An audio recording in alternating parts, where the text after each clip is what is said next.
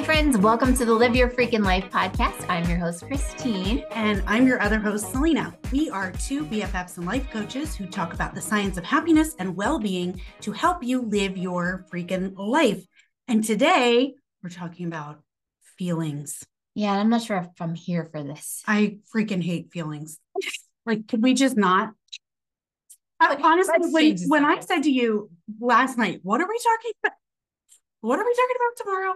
And you were like, it's how we feel. My first thought was, there is no way I suggested that one as a topic. I know. That had to have been you. No, I think it was you. I don't think it was me. No, I definitely think it was you. I don't know what was wrong with me in the moment, having a mini stroke or something. I know. It was, yeah. But here we are. Here we are. We're in it now. We're talking about how we are feeling. And I feel like the feelings wheel is going to come up, and we're going to talk about, we did a whole series on emotions. We did. Right. Mm-hmm. And that was so good. And that was based on Brene Brown's work. It was. Right. And the limited, the limits of the English language. Yes. We've got mad, happy, sad. Right. And what's mad, happy, mad. I don't know. I think maybe it was just those three. The common emotions. Yeah. But there are there's so many more. And if you want to hear that episode, just go back. It's in season 1, where we're talking about Atlas of the Heart, which is Brene Brown's book. That's where we really dive into that. And there's a couple episodes there with that. So, yeah. But we talked about the importance of sitting with our feelings and doing all that, which as a 7 on the Enneagram, I don't do pain. Yeah. Happy's great, but I will say, and we'll talk about this, but over the years, I've been learning it's important to sit with our emotions. So that's what we're going to talk about today. But before we do that, let's talk about, how was your weekend? Fun stuff. Yeah. How was your weekend? My weekend was good. We had a fun wedding. So one of our former staff members at the Bagel Bar got married. It's nice. This little fairy tale couple. They're just adorable. So we went to their wedding, Jimmy and Kate and Jim and I, and we actually had a really good time. Nice. Yeah. Jimmy and Jim are both extremely introverted people and don't like crowds and all of the things, but we had a great time. Jim and I danced. Aw. So fun. That's adorable. That's pretty much the only time we dance. Yeah.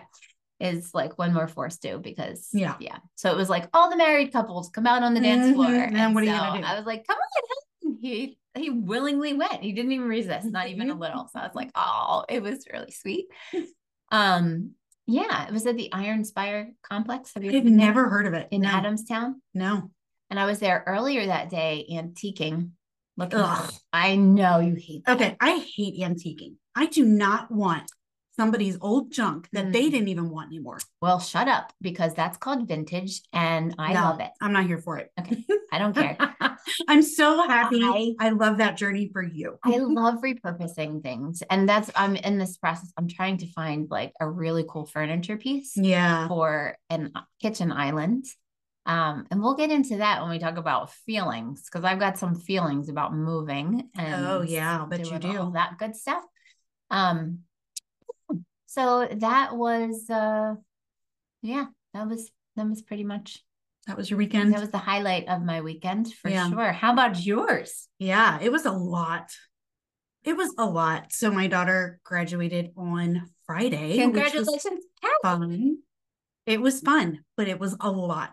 That day, I felt like I was running around like a chicken with its head cut off. I just had so many things that I had to do to get ready for all the things. And so it was a lot. I was exhausted. Now, that said, all the things that our school district did to celebrate the graduates and our seniors was just incredible. Thank you, really, Karen really was. Troutman and team at Wilson. Yeah, it really it's mind blowing. It was really special. The parade was so fun. So fun. I didn't think it was going to suck, but I didn't think it was going to be what it was. Aww. And it was just so fun. Cassie saw so many of her old teachers standing along the route together. Aww. And she loved it. So yeah, we had a blast at the parade. And then the graduation ceremony. Listen, it was like scattered thunderstorms at that time. That's right. And even during the parade, like the sky is black in areas, black. Like the sky is going to open and just drown us all. And windy as all get out. Like it was like, we are not going to survive this. And as we parked and we were walking into the stadium where they do the graduation, I don't know if it was the principal or who it was, but he was like, if you all could hustle in, we need to start this in like 5 minutes, which was early. Oh, wow. Yeah, because we didn't know if we were going to make it before the rain like just took us out. So it drizzled a couple of times during the ceremony, but for the most part, it was dry, which is a miracle. If you had seen the radar, which we were tracking very closely, and the sky at that time. So we were all very thankful for that. But yeah, the graduation ceremony was, okay, can I just be honest? Yeah. It wasn't the most fun part. Okay. There's over 500 kids in her class. That's a long time. They're reading every freaking name. I can't. Like, and I felt bad. I remember that. I actually felt bad for the kids whose names were like in the M's, like the middle of the alphabet, because people start getting restless. Yeah, they're done. And so now people are having full voice, full-fledged conversations in the bleachers. They're still announcing names. And while I, part of me is like, that's really rude. Part of me also, like, I get it. We've been sitting here for hours now. Right. So that was a little rough. And I think about the classes coming up that are bigger, And I'm thinking, y'all are going to have to figure something else out. Because, oh my gosh, there's a lot of names. So anyway, but it was really cool to see, see and cheer for her and her friends. And that was really cool. And they did fireworks. They're amazing. They're so good. They're not lame fireworks. No. I have a perfect view from my house. Yeah. It's full-fledged fireworks. It was really, really cool. And then we were down on the field with her afterwards and taking pictures and all that fun stuff. So yeah, it was fun. We got home probably 10:30. I was exhausted. Exhausted. She was exhausted. So we all slept in on Saturday, and we did some running around Saturday, had fun. And then yesterday was just beautiful. It was beautiful because we slept in a little, and Frank and I decided, okay, we're going to be a little productive and then pool time, and then a little productive and then pool time. And that is exactly what we did. Nice. And the weather was gorgeous. So yeah, I was in the pool this weekend. I was in one of the days last week too. Like it's just barely warm enough for me to tolerate it right now. Yeah. So it's been very full and very tiring, to be honest, but great at the same time. Like, yeah, it's weird. It's weird. It is. Well, we'll talk about that. Let's hold, because I have questions. You have questions? I have questions about the feelings around graduating. You just graduated your last child. I did. Well, do you want to dive in? Well, no, not yet. Okay, what? I want to talk about Ted Lasso first, because now I finally caught up. I watched the finale. Yep. And it gives me I have all the feelings. First, I have all the feelings. Okay. Very big feelings about the fact that it's the last. Can we just give spoilers and just say spoiler alert? Oh yeah, do it. Like if you don't want to hear spoilers about the Ted Lasso finale, just hit that 30-second forward button a couple of times, because I can't not talk about some of the things. And if by now you haven't watched it, what are you doing with your life? What are you doing? Because let me tell you something. I don't know what I'm going to do with mine now. Yeah. Jim and I keep saying that. Like it really was you said to me years ago before I started watching it, you kept saying, you've got to watch Ted Lasso. You've got to watch Ted Lasso. And I was like, okay, fine, whatever. I didn't have Apple Plus. And I was like, I don't want to pay for one more subscription. I know. And then I realized, wait, I just bought an Apple product. Finally, it took me months to realize I just bought a computer. So you get Apple Plus for free for a year when you do that. And so then the problem was, you said to me, Christine, I'm telling you right now, Ted Lasso is going to restore your hope and humanity. It's true. And I was like, you just set the bar so freaking high. I said what I said. I hate when people do that because it's always a disappointment. Okay, but do I have a tendency to exaggerate expectations like that? No. Okay. It's true. However, it exceeded. Yes. Right. Exceeded that. Like beyond. And when my husband's best show on television. Yeah. And he is like. And mine too. So sad. Yep. That it's over. I'm like, oh, and yeah, I am so sad. Yeah. And we said that same thing. Like, now what are we going to do? Now what are we Because it was like Ted Lasso was like what you looked forward to like. It's just this like hour of uplifting. Yes. And you always end an episode feeling good. Always. Yes. Yeah. It wasn't always uplifting, right? Like there were, you watch these characters go through some really difficult things and transformations. Oh, no question. But also in that, you as the viewer always left it feeling better than when you went into it, yes, regardless of the difficulties. Better because and hopeful. It shared humanity on a level that a lot of other shows have not done that. It's so true. The level of vulnerability and gosh, that's just the word, right? Like when, especially for men. Oh my gosh, right? yes. Seeing yes. men become so vulnerable was just beautiful. It was. I said to Frank, and I've said it before, but I said to Frank again, watching the finale, I have never seen an Enneagram 8 so perfectly portrayed as they do with Roy Kent. Yes. Like Roy Kent is like my male twin. He really is. Like every time we watch it, somebody laughs because it's like, oh yeah, mom, you totally would have said that. You totally would have done that. You know, he's just the epitome of an Enneagram 8. And I love watching that. It's so amazing. And when you say perfectly portrayed, say more about that. Well, he's super gruff, first of all, super gruff, crunchy on the outside, right? Yep. He walks around and growls at people, which let me just tell you, I freaking love that. Hey, it's literally like what you're doing in your head all the time.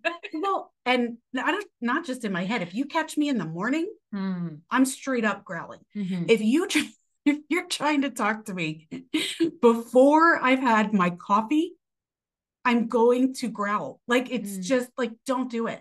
And people who know me know, don't do it. I called you yesterday morning. You did, and you are very lucky I answered. Your coffee yet? You didn't growl at me. I didn't growl at you. And the fact that you answered the phone was, I felt loved. You should have, because often I don't. Like, no, not doing this. Nope, not ready, not emotionally ready. But anyway, yeah. So he's got this super crunchy, gruff exterior. Yeah. But he's super loving underneath all of that. And when you get to see it, it is one of the most beautiful things you will ever get to see. But us eights, we don't bring that out often, and we don't bring it out for just anybody. And so to see him, and he swears a lot. He swears a lot, and I just friggin' love it. His use of expletives is like art. Like we've talked about that. It is like art. Yeah. I absolutely love him with my whole being. I can't help it. Yeah. It reminds me, I say it all the time, like my son, Jordan, he uses profanity in a Shakespearean way. Yes. Like, and that's Roy Kent. Like oh my gosh, it's amazing. It's so funny. It's amazing. So yeah. So it's just been really cool for me to be able to turn on the television every week and see somebody who emotionally processes in a very similar way to how I do. Yeah. And to normalize that felt really good. Yeah. And to see the loyal side. Oh my gosh. Eights are fiercely loyal. Yeah. I mean, like I could hate your guts, but if you're one of my people, you're one of my people. Yeah. So here we go. Yeah. You know, so it's just a whole thing. I know. Yeah.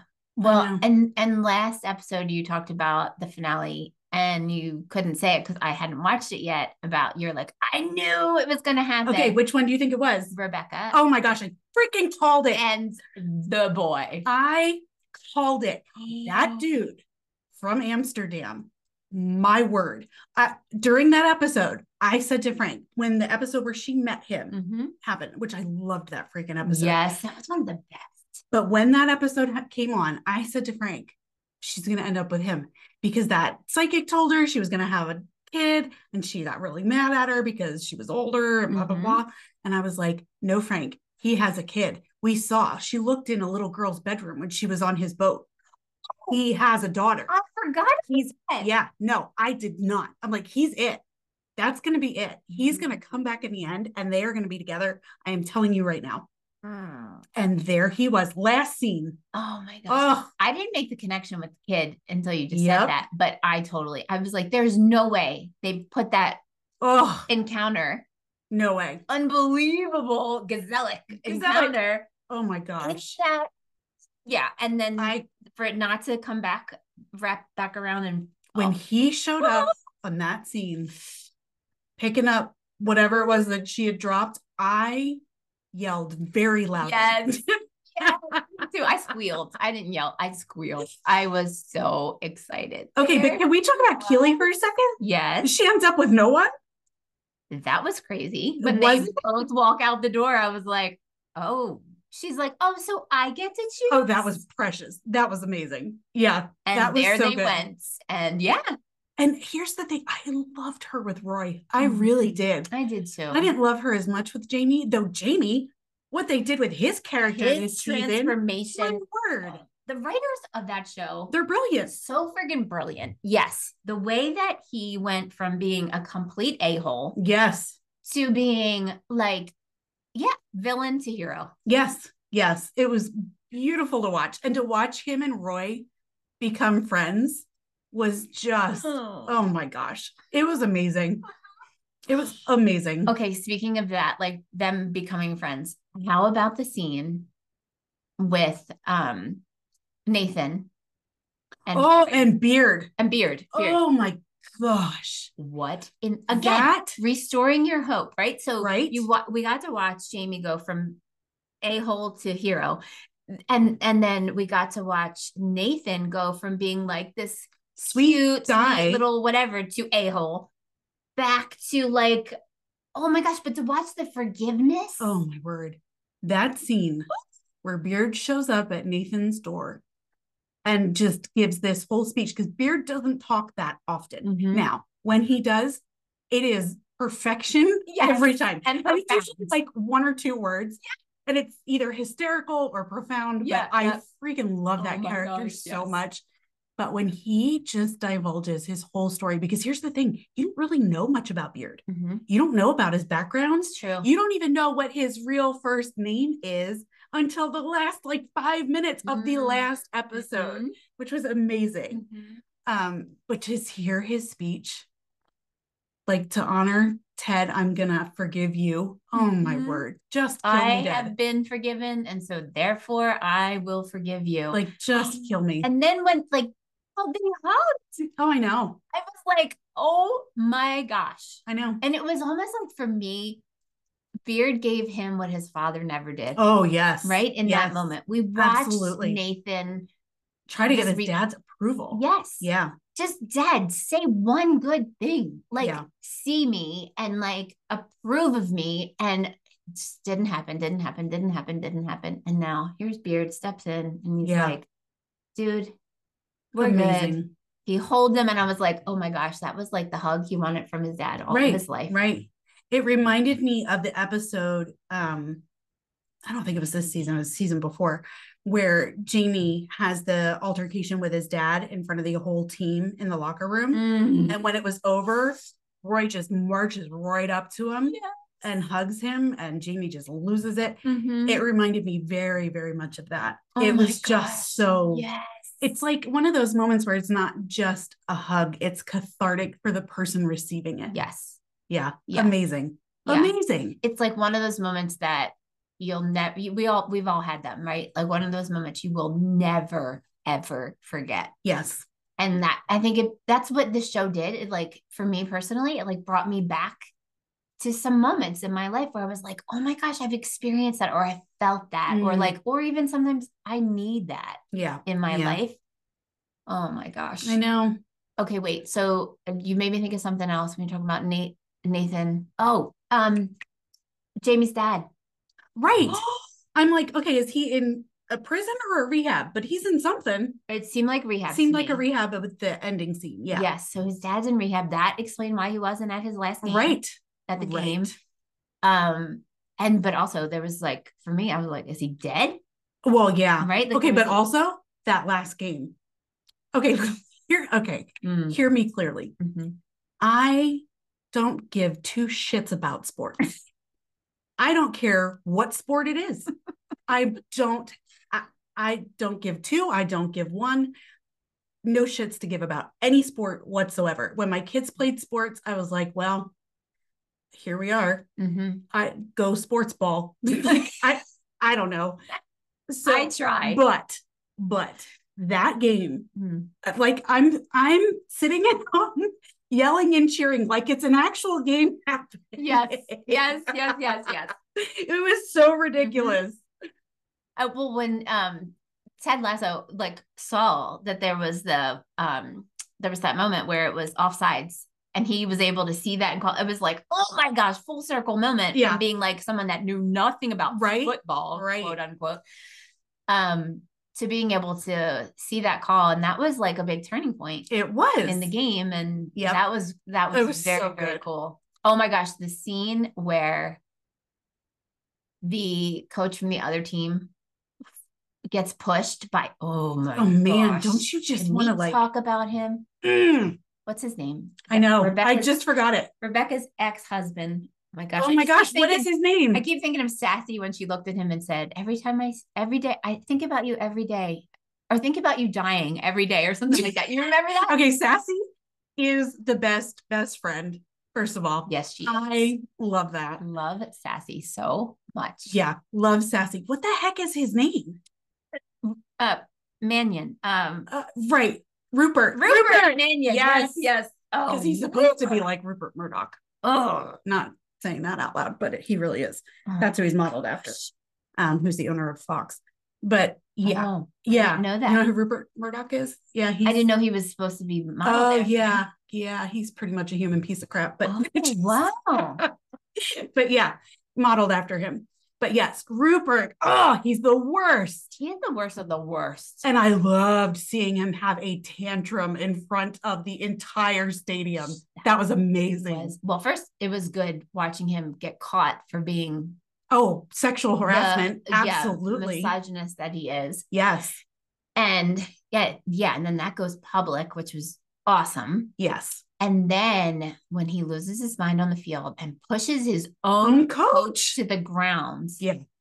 But how funny when that happens. And then and then the crowd starts chanting.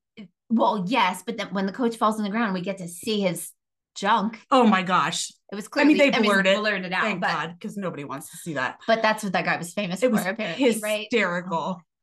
It was really funny. But then watching like Ted look over at him like, dude, I'm so sorry that happened. You know, it was just beautiful. Yeah.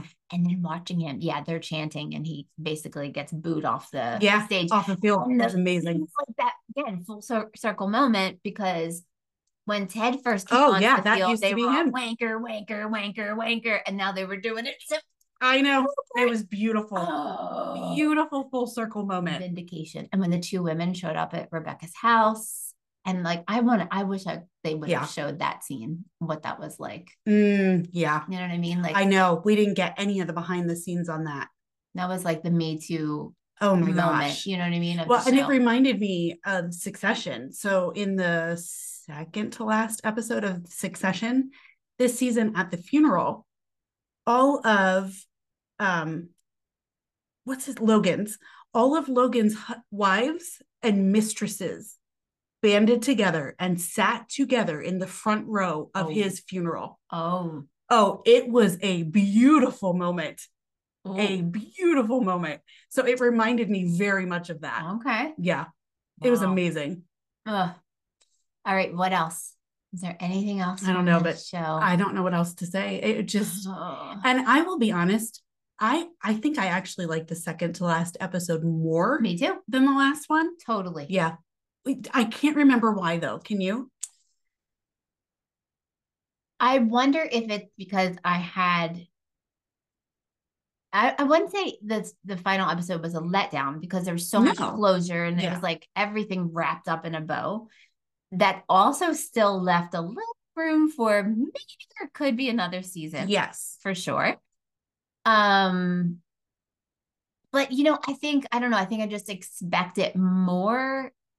I expected to really bawl my eyes out on the final episode. Yeah, I think I cried. I cried at the one before that episode. Yes. Yes. Yeah, I'm trying to remember why too. I think I remember the second to last episode feeling like, oh, this was so good. And so therefore, then the last episode is going to be even better. Yeah. And it was just better in different ways. Yes. But not as emotional as I think I would agree. Anticipating. I would agree. And I think it probably wasn't as emotional because they had so many ends to tie up. Yeah. Like they really had to tie up for almost every character. Oh, gosh. Yeah. How about the scene where it was, I wonder what I was wondering what you were thinking when it was the scene where Rebecca's in her kitchen and Ted comes walking out of the bedroom. I knew there was no way they hooked up. Okay. I never for a second did I think they hooked up. Now I know that's what they were trying to get you to think. Right.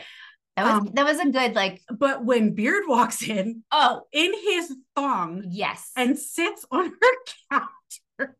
Oh my gosh, I was dying. I was like, I do not need to see this. I do not need to see this. It was not pretty.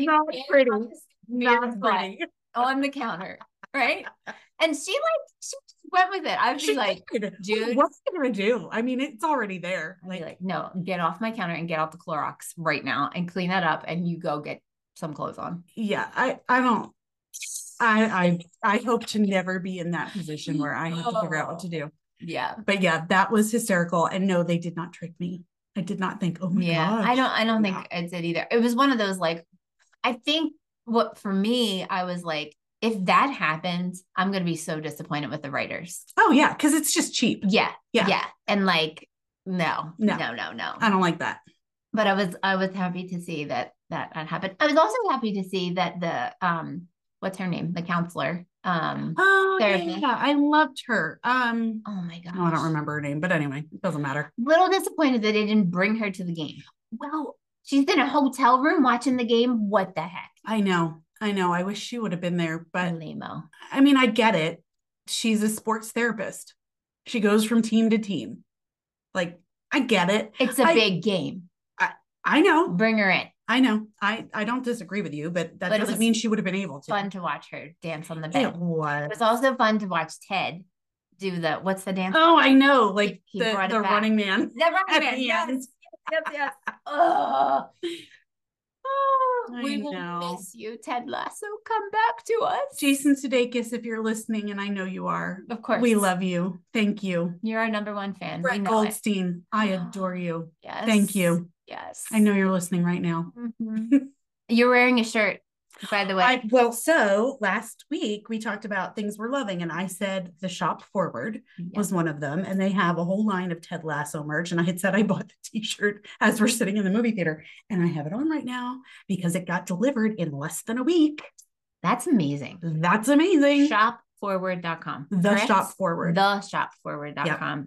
Really and all of your purchases go to some sort of charity. You can look and see what cause they're supporting at that time. It's really cool. So your shirt says Believe, next line Ted Lasso, next line Roy Kent, last line my favorite, be a goldfish. Oh my gosh, I know.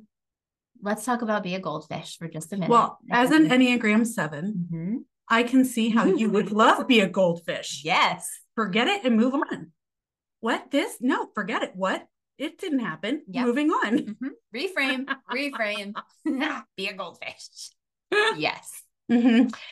Yeah, I love it so much. And his whole thing about being a goldfish is a goldfish has a 5-second memory. Yeah.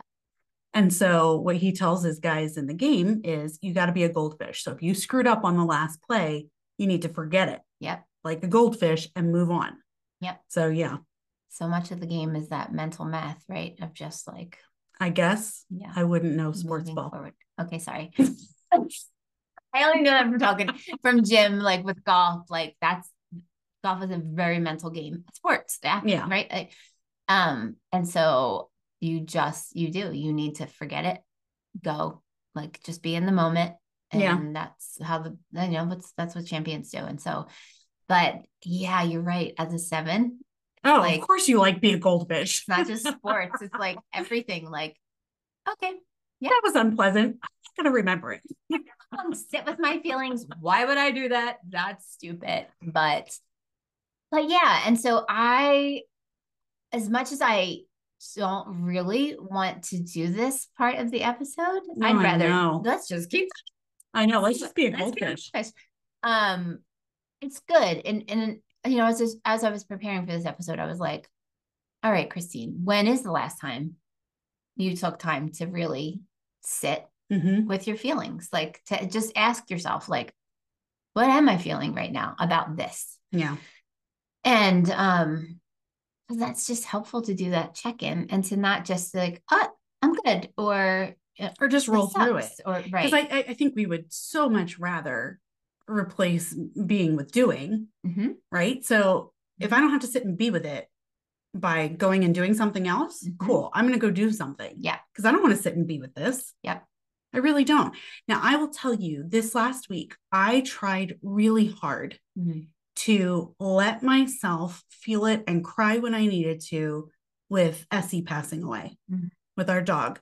I tried really hard not to stuff that and just let it happen. And I cried at some really random times, like something completely unrelated. Right. Oh, I know what it was. I was watching AGT. I was watching America's Got Talent, which I love. And I don't even know which performance it was, but if somebody's artistic ability, I don't connect with actual art all that well, is just excellence and beyond, that will make me well up. Me too. Every time. And so it was one of those moments on AGT where I'm welling up, goes to commercial, and now I'm bawling. I can't believe Essie's gone. Had nothing to do with what was there. But what I had said to a couple of people this past week when they were asking me how I was doing, I said, I'm doing fine, but tears are very close to the surface. And I think that's interesting because I think so many of us don't allow ourselves to sit and process and actually expel the emotion in whatever way that they need to. And so all of those things are so close to the surface. And I think that's why we see things like road rage, things like Karens, things like, not Karen Troutman, we love you, it's not you, it's the others. Things like, people being rude to other people for no reason whatsoever. Also, incidentally, speaking of being rude to people, the chick from Starbucks, I have not seen her the last 3 or 4 times I've been there. Oh, yeah, because she did not get better. I saw her again after we talked. I don't know if I talked to you about it. Yeah, and she was worse. Wait, the third time or second time? Third. She was worse. Oh, and Cassie was with me, and she was like, "What was that?" I'm like, "Yeah, what did I tell you?" I have not seen her. Perhaps it was not a good fit. It's not a good fit. No, maybe not work directly with people. Right. But anyway, yeah. So I just wonder, like for me, it was sadness, and the tears were close to the surface all week. They're a little less close right now, but it can still happen. But yeah, it just makes me wonder, like what is lying close to the surface emotionally for you, right? Like what could something completely unrelated set you off into? Is it anger? Is it sadness? Is it, I don't know, fill in the blank. But I think we walk around with so many emotions so close to the surface because we don't want to express them. We don't want to, we don't want to feel them because often we're afraid of our own feelings because we're afraid what we're going to find out, what they're going to tell us, right? Because feelings are indicators. They're not truth tellers, they are indicators. Right. So I don't know. What do you think about that? Ooh, I think you're right. I think that sometimes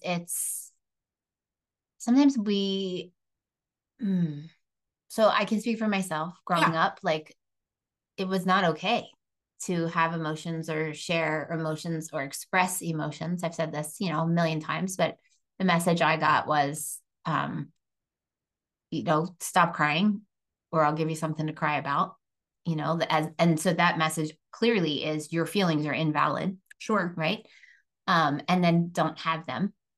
So that kind of became a survival mechanism for me.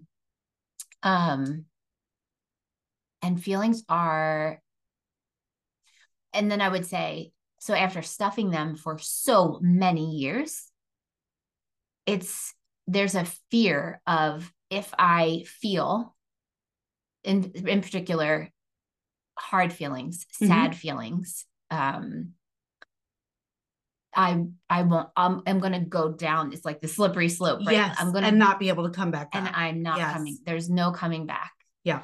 Now what I have learned over the last few years, especially through EMDR therapy, is I do come back. And we talked about this in the series we just did on resilience and talked about burnout, right? Like emotions are like a tunnel. There's a start, there's a middle, and there's an end. Yep. And when I take the time to sit with my feelings and process them from start to finish and work them out, gosh, there's such, the fruit is good, right?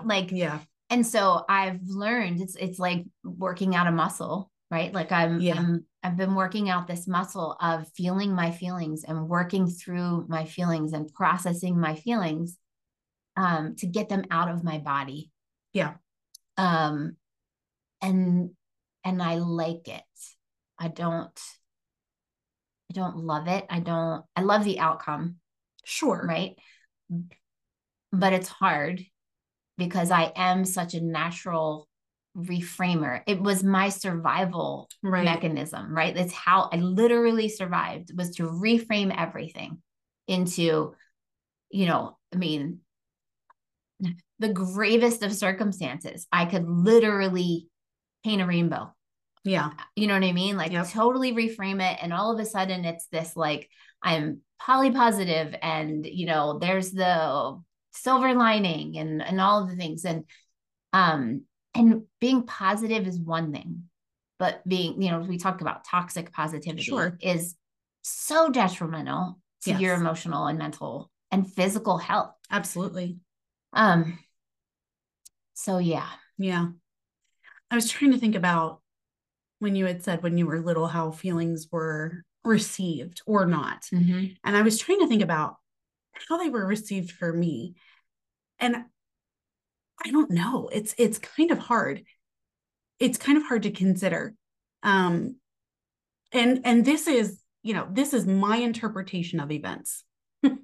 Like, who knows? Right. We all see things through a different, like, you can grow up in the same house with somebody and see an incident or a moment or how you were raised in two completely different ways.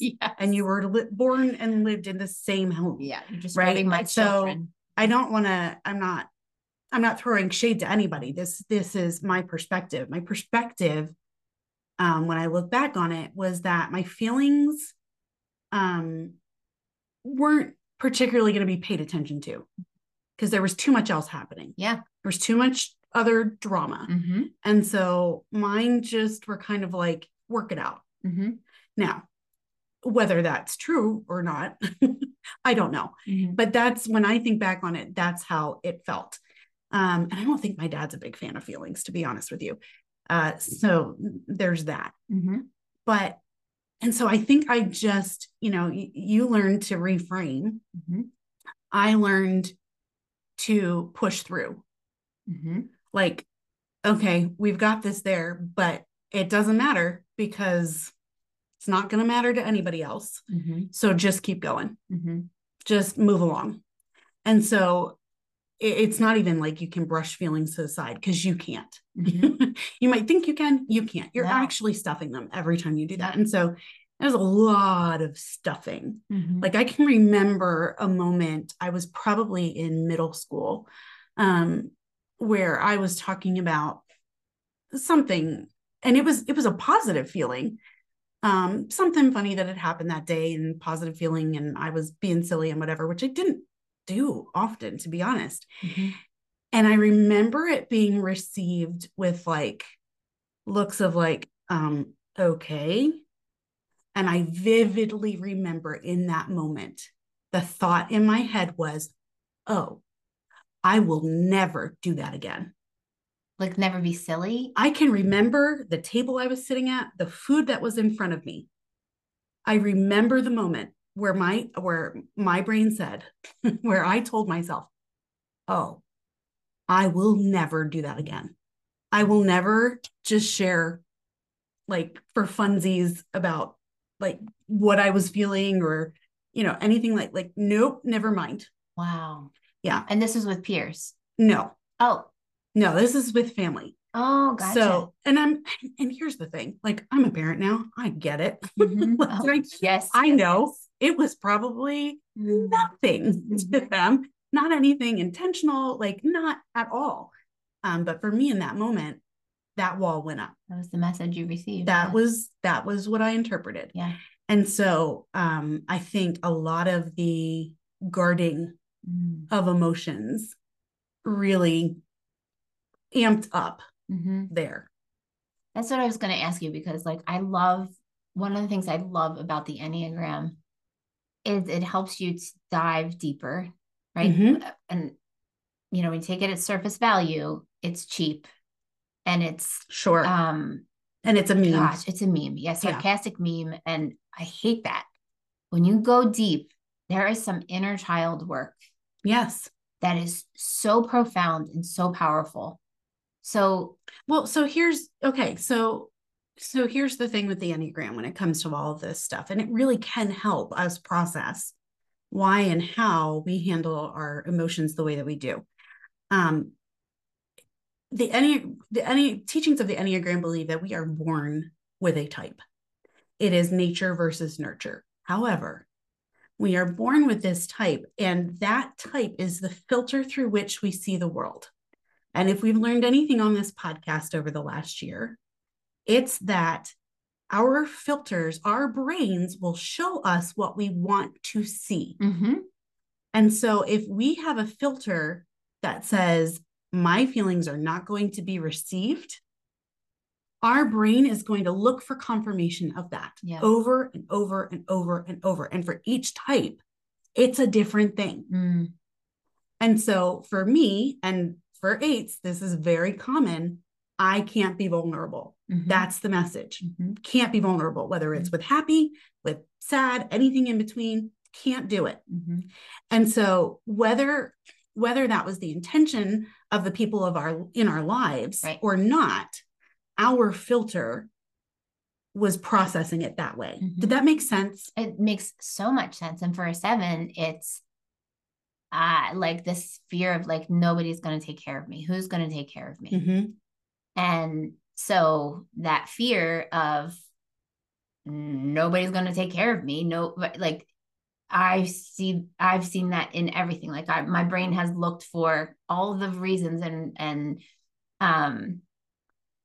not reasons, but all of the evidence of the fact that nobody's going to take care of me. Yeah. And I'm alone and I've got to take care of myself, and everybody else is going to let me down or leave me or all of that. Is that? Yeah, it is, because when I think about it in terms of an 8, it's just a slight shift in perspective, because you're as a 7, your message was nobody's going to take care of me. As an 8, mine was I need to take care of my damn self. Yes. I wasn't concerned about the other people. And that's very interesting, because there are different personalities where, they look at the world and think, how is this going to affect me? And then the others look at the world and think, how am I going to affect it? And that's the biggest difference I hear between what we're both saying. Yeah. And does that have to do with the triad? That's a great question. I don't know. I'm not sure. So I'm in the head triad and you're in the gut triad. Yeah, I don't think that particular thought has to do with that. And I have to look and remember where that comes from. But I remember again, because there's so much. There's so many layers. You can't know everything. It's impossible. Yeah. Yeah. Yeah. So for 7s, it's it is reframing, and it's like saying like, no, this isn't it's not even real. Like I think I became a master for so many years of creating a little fantasy world, right? Yeah. Like this picture of, I don't know, this like pie in the sky world. And I have to like, if I don't take the time, that's why I love the practice of silence and solitude. Because if I don't take the time to just be still, yeah, and to sit with my feelings and ask myself the question, what are you feeling? Perfect example is on Thursday, June 8th. It's my dad's birthday. And I keep catching myself going, okay, so I'm going to celebrate. I'm going to have a party. And if we were on video right now, you would see I'm welling up with tears. Because it's so much easier to just say, okay, I'm going to celebrate his life and I'm going to go out to dinner with my Aunt Jan, who was his life partner for over 20 years. And we're just going to have party. fun because that's what he would want and all of those things. But the truth is, and I would say, because two things can be true at the same time. We are going to celebrate his life. And man, I feel so blessed to have been his daughter and have so many incredible memories. And I miss the shit out of him. Yeah. And I still, like, I really thought after all of this time, which it's not been all of this time, right? It'll be 4 years. It was just 4 years that he passed. And I really, really thought, convinced myself right after, well, as he was battling pancreatic cancer for 18 months, I remember just thinking, okay, when I lose him, time heals all wounds. Like you hear that forever, right? Yeah, I actually think that's bullshit. It's such crap. Yeah. It is such crap. It doesn't. And closure, like that doesn't even exist. It's not even a thing, right? It's just like, so, and it actually hasn't gotten easier. It's different. Right. It's the pain isn't as fresh. But I think after the first couple of years, I was numb for a little while. Yeah. Honestly. And but okay, do you remember though, during that season where you were numb, your nervous system was not. Well, it was on hyper overdrive. Yes. So isn't that interesting? Yes. When we can't feel our feelings, our body will feel them for us. Oh my gosh. Yeah. Yes. Yeah. It was coming out in physical ways for sure. And at the same time, I was numb. I was so strong. I just watched the video of, whew.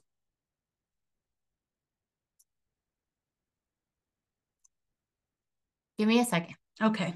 I just watched the video of, so my dad died in the VA hospital in Wilkes-Barre. He was a veteran.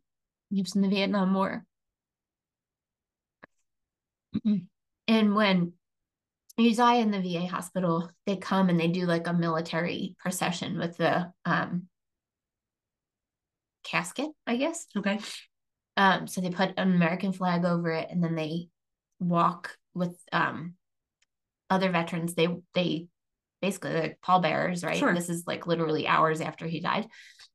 They put the flag over the thing, and we're following behind, and then they stop and they do the salute, and everything stops in the hospital. It's actually very beautiful. But I just watched it for the first time since he died and bawled my eyes out. It was on Memorial Day. And I was like, oh my gosh. And I remember watching my aunt, his sister, who like she just posted something the other day about the worst day of my life was the last day of yours. Oh, about my dad on the death of his anniversary last weekend or 2 weeks ago. And I remember watching her, like, just she's sobbing in this video. And I look at my face in the video because my friend Chrissy was recording it. And I was like, I went over because they say, if, family want to come and just do like less. And I went over and I just kind of like touched the box and turned around and walked back. And I looked at myself and I was like, what the heck? Because again, I was in survival. Nobody's going to take care of me. There's no time for me to have feelings right now. I've got a funeral to plan. I've got to take care of everybody else is falling apart. Holy shit. Like, I've got to stay strong, which was my MO for my entire life, being the oldest of 3 girls and an alcoholic and used, like home and all that. And there I was. But I also remember looking at Chrissy and saying, I'm going to need help. And I think I said it to you shortly after that, right? Like, I'm going to need to get into some therapy to process what has happened over the last few days, because it was pretty traumatic the last couple of days of his life. But man, so I'm still 4 years out, recognizing that there are some things that I haven't fully processed yet. And there's a big part of me that's going, and you don't need to, you're fine. Right. All good. Right. Everything's fine. And I don't say that to like be like depressing, that it's actually doesn't get easier and time doesn't heal all wounds. I'm just saying, like, I'm in a better place. I'm getting there. I'm processing these things, but it's still really, really, really, really hard. Sure. And it takes time. Yeah. Like that. I think that's one of the biggest things too, for me, is you can't microwave it. It just takes time. It takes a long time. And we don't like things that take a long time. Right. We really don't. We want to microwave. We do. Let's go. That's How do we make this faster? What's the shortcut? What's the hack? Suck it up. Give me a hack for this. Right. And there's no hack for it. Yep. There's no hack for processing your emotions. Yeah. Yeah. So talk about, I would love to hear, because you said something last week, right before we recorded. We were just talking about Cassie's graduation and having all the feelings and like this balance of like, you're sad in some ways because, wow, this is the last, right? And there's a lot of last this past year, but also excited for what's to come. Yeah. Yeah. And then you said something, and I wish I could remember what it was. It was almost like, I was like, oh, parents, we all need to hear this. It was like advice. Yeah. I think, and maybe I'll stumble on it, but it might have been this. One of the things that I had noticed, because you had said, like, how are you holding up? And I'm like, I'm actually perfectly fine. I'm not, in fact, I don't think I got teary at any of her last stuff. Yeah, I really didn't. And I wasn't fighting it. Yeah, I'm trying to think. If I did, it was very brief. But I wasn't feeling that. And I had said to you, like, it's so hard to be sad when I'm so excited for her future. Like, she's got so much good stuff coming up. So it's hard for me to be sad right now. I'm happy. Like, I was present for all of it. Right. I didn't miss anything. And so I don't have any regrets there. And I think what I said that you're thinking of, and correct me if I'm wrong, I said, I think what I'm noticing is the parents that are so sad about it are the parents who turned their children into their entire world. And then once those kids leave, they don't have anything else. Right. And we never did that. And we deliberately did not do that because it would have been really, really easy. Yeah. It would have been really, really easy because when you've made your children your entire identity, and then your children go and make their own identity, because hopefully you let them. Yeah. Because sometimes people who make their children their whole identity do not let them get their own. And that's painful to watch. And they do. Well, yeah, either they do or they like live in quiet despair, which is a whole thing. I think when you make that your entire personality and all of a sudden that child's gone and they don't need you anymore in the same ways that you are used to, you are stuck sitting there going, I don't even know who I am now. Yes. And if you're still with your spouse, I would venture to guess if your child's your whole world, you don't even know what your relationship with your spouse looks like without your child there. And so we were so deliberate about that. Yeah.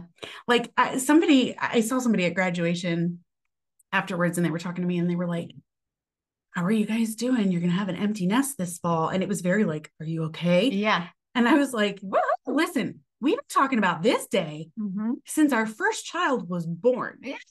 Because I can remember, I don't know if it was Alex or Cassie was a baby, either one of them, and us saying, do you realize by the time we're 45, our kids will be out of the house? It'll just be us in theory, but it'll be us by 45. Yeah. We'll be young enough to do all of the things we want to do. Right. Like we've always thought about that. And it's not that we didn't want our children and didn't want to be present for them this whole time and experience all of it. We very much did. Right. But we also knew that there was a time coming and tried to keep it in the front of our minds that there's a time coming where they won't be there. Right. And that's a good thing. Yeah. And we had better like each other when we get to that point. And so to make sure that we do, we've got to maintain our relationship throughout our child rearing years. Right. So that we don't get to the end and go, so I'm Selena. Nice to meet you. Because it happens all the time. And that's why you see so many people, and I'm probably grossly overgeneralizing here. But I wonder if that's why you see so many people married 20, 25 years and out of the blue, they get divorced. Yeah. Because the kids are gone and it's just the two of them now. Yep. And I don't like the way you chew your food. Yeah. You know? It's so true. I remember Jim and I, when we would go out when our kids were younger, we would go on dates and we had a rule. We're not talking about the kids. That's hard. It's so hard. Yeah. Because, and you have to like be really intentional. Yes. Because that's what, yeah. Oh my gosh. Yeah. Yeah. Yeah. It's interesting. Frank and I were just talking yesterday about some of this and one of the things he said to me was, Selena, it's your time now. It's your time now. I know you've been working toward things, but listen, we just gave the last 20 plus years of our lives to these kids and I would do it again in a heartbeat. But now we get to kind of take a back seat to that. Not that we're done. We're not dismissed. No, right. But we're in the back seat now. We're not driving the car of their lives anymore. That's right. They're driving now. Yeah. And we get to get a back seat ride now and do what we want. And so it was just really interesting, you know, having that conversation with him. Like, I remember I looked at him and said, okay, so what do we want? And he was like, I don't know, but let's have fun figuring it out. Yes. You know, and so we were kind of talking about that a little bit, but yeah, it's a very different perspective. And I worry for those parents who turn their children into their entire lives because you're either going to devastate yourself or you're going to stifle them. And they're not going to become the people they were meant to be. Right. Because you're holding them to the person you need them to be for you. Right. I love the car analogy. When you think about it, right? Like when kids are really little, they're in the back seat. Yeah. Car seats. Yes. You're protecting them. In fact, they start facing backwards. Yes. Yes. Yep. Which I kind of wish we could do with teenagers. Oh my gosh. Right.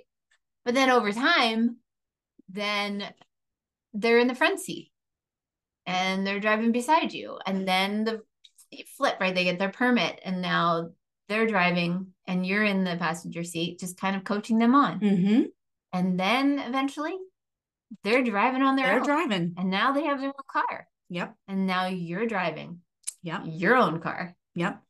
And yeah. And they'll always be able to park back at home. They will. Yep. But yep. It's not the same. And it shouldn't be the same. It really shouldn't be. If your relationship so incredibly different. Yes. If your parenting relationship with your child looks the same at 18 as it did at 11, you're doing it wrong. Yeah.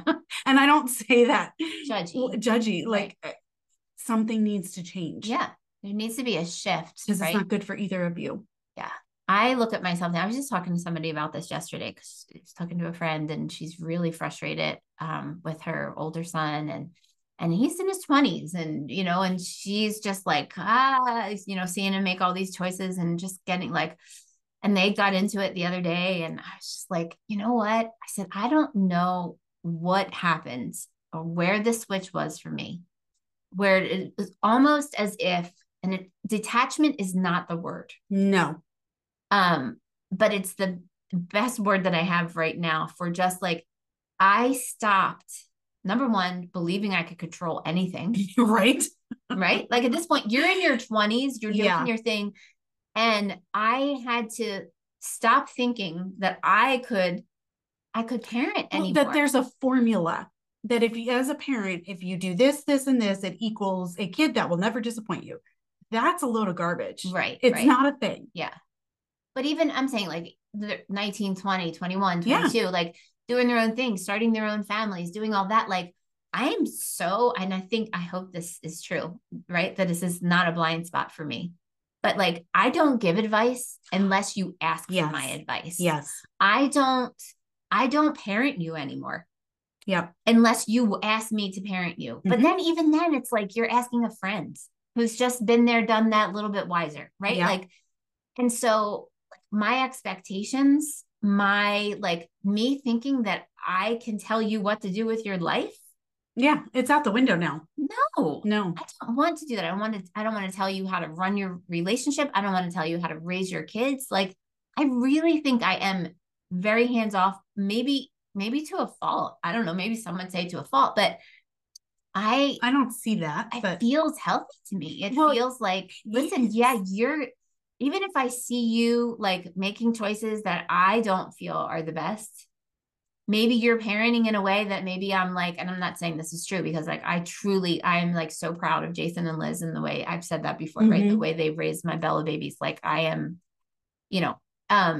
but I'm not, who am I? Like, I don't feel like I don't even think it's healthy for the relationship. I feel like if I tried to interfere and tell you what you should be doing or how you should be doing it, like I'm just going to create a wedge. Absolutely. In that relationship. That's exactly what I was thinking. You're probably going to go the opposite direction. Yeah. Which is no good for anybody. And so I like the relationship I have with my kiddos. Yeah.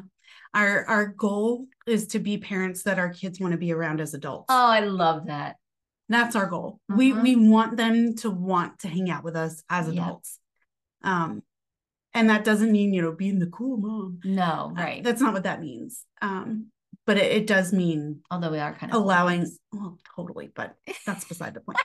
It means allowing autonomy where autonomy is needed. Yeah. Yeah. Yeah. And not holding so tightly. They can't come back to you if you're holding so tightly. So true. Yeah. Can I brag a minute? Yeah. I woke up to this text this morning. Okay. I'm ready. It was Jimmy. Mm-hmm. And he just said, thanks for being the best mom ever. I love you. Your kids are amazing with that. Out of nowhere. Like, that is so sweet. Out of nowhere. Oh my I looked at him and I looked at him at the wedding. He came into the wedding. Jim and him came a little bit late because they had to close the bagel bar. And so Kate and I were there a little early. And Jimmy comes walking in and I looked at him. He looked so cute. Mm-hmm. And I said to him, he looked like a model. He looked like he stepped out of a magazine.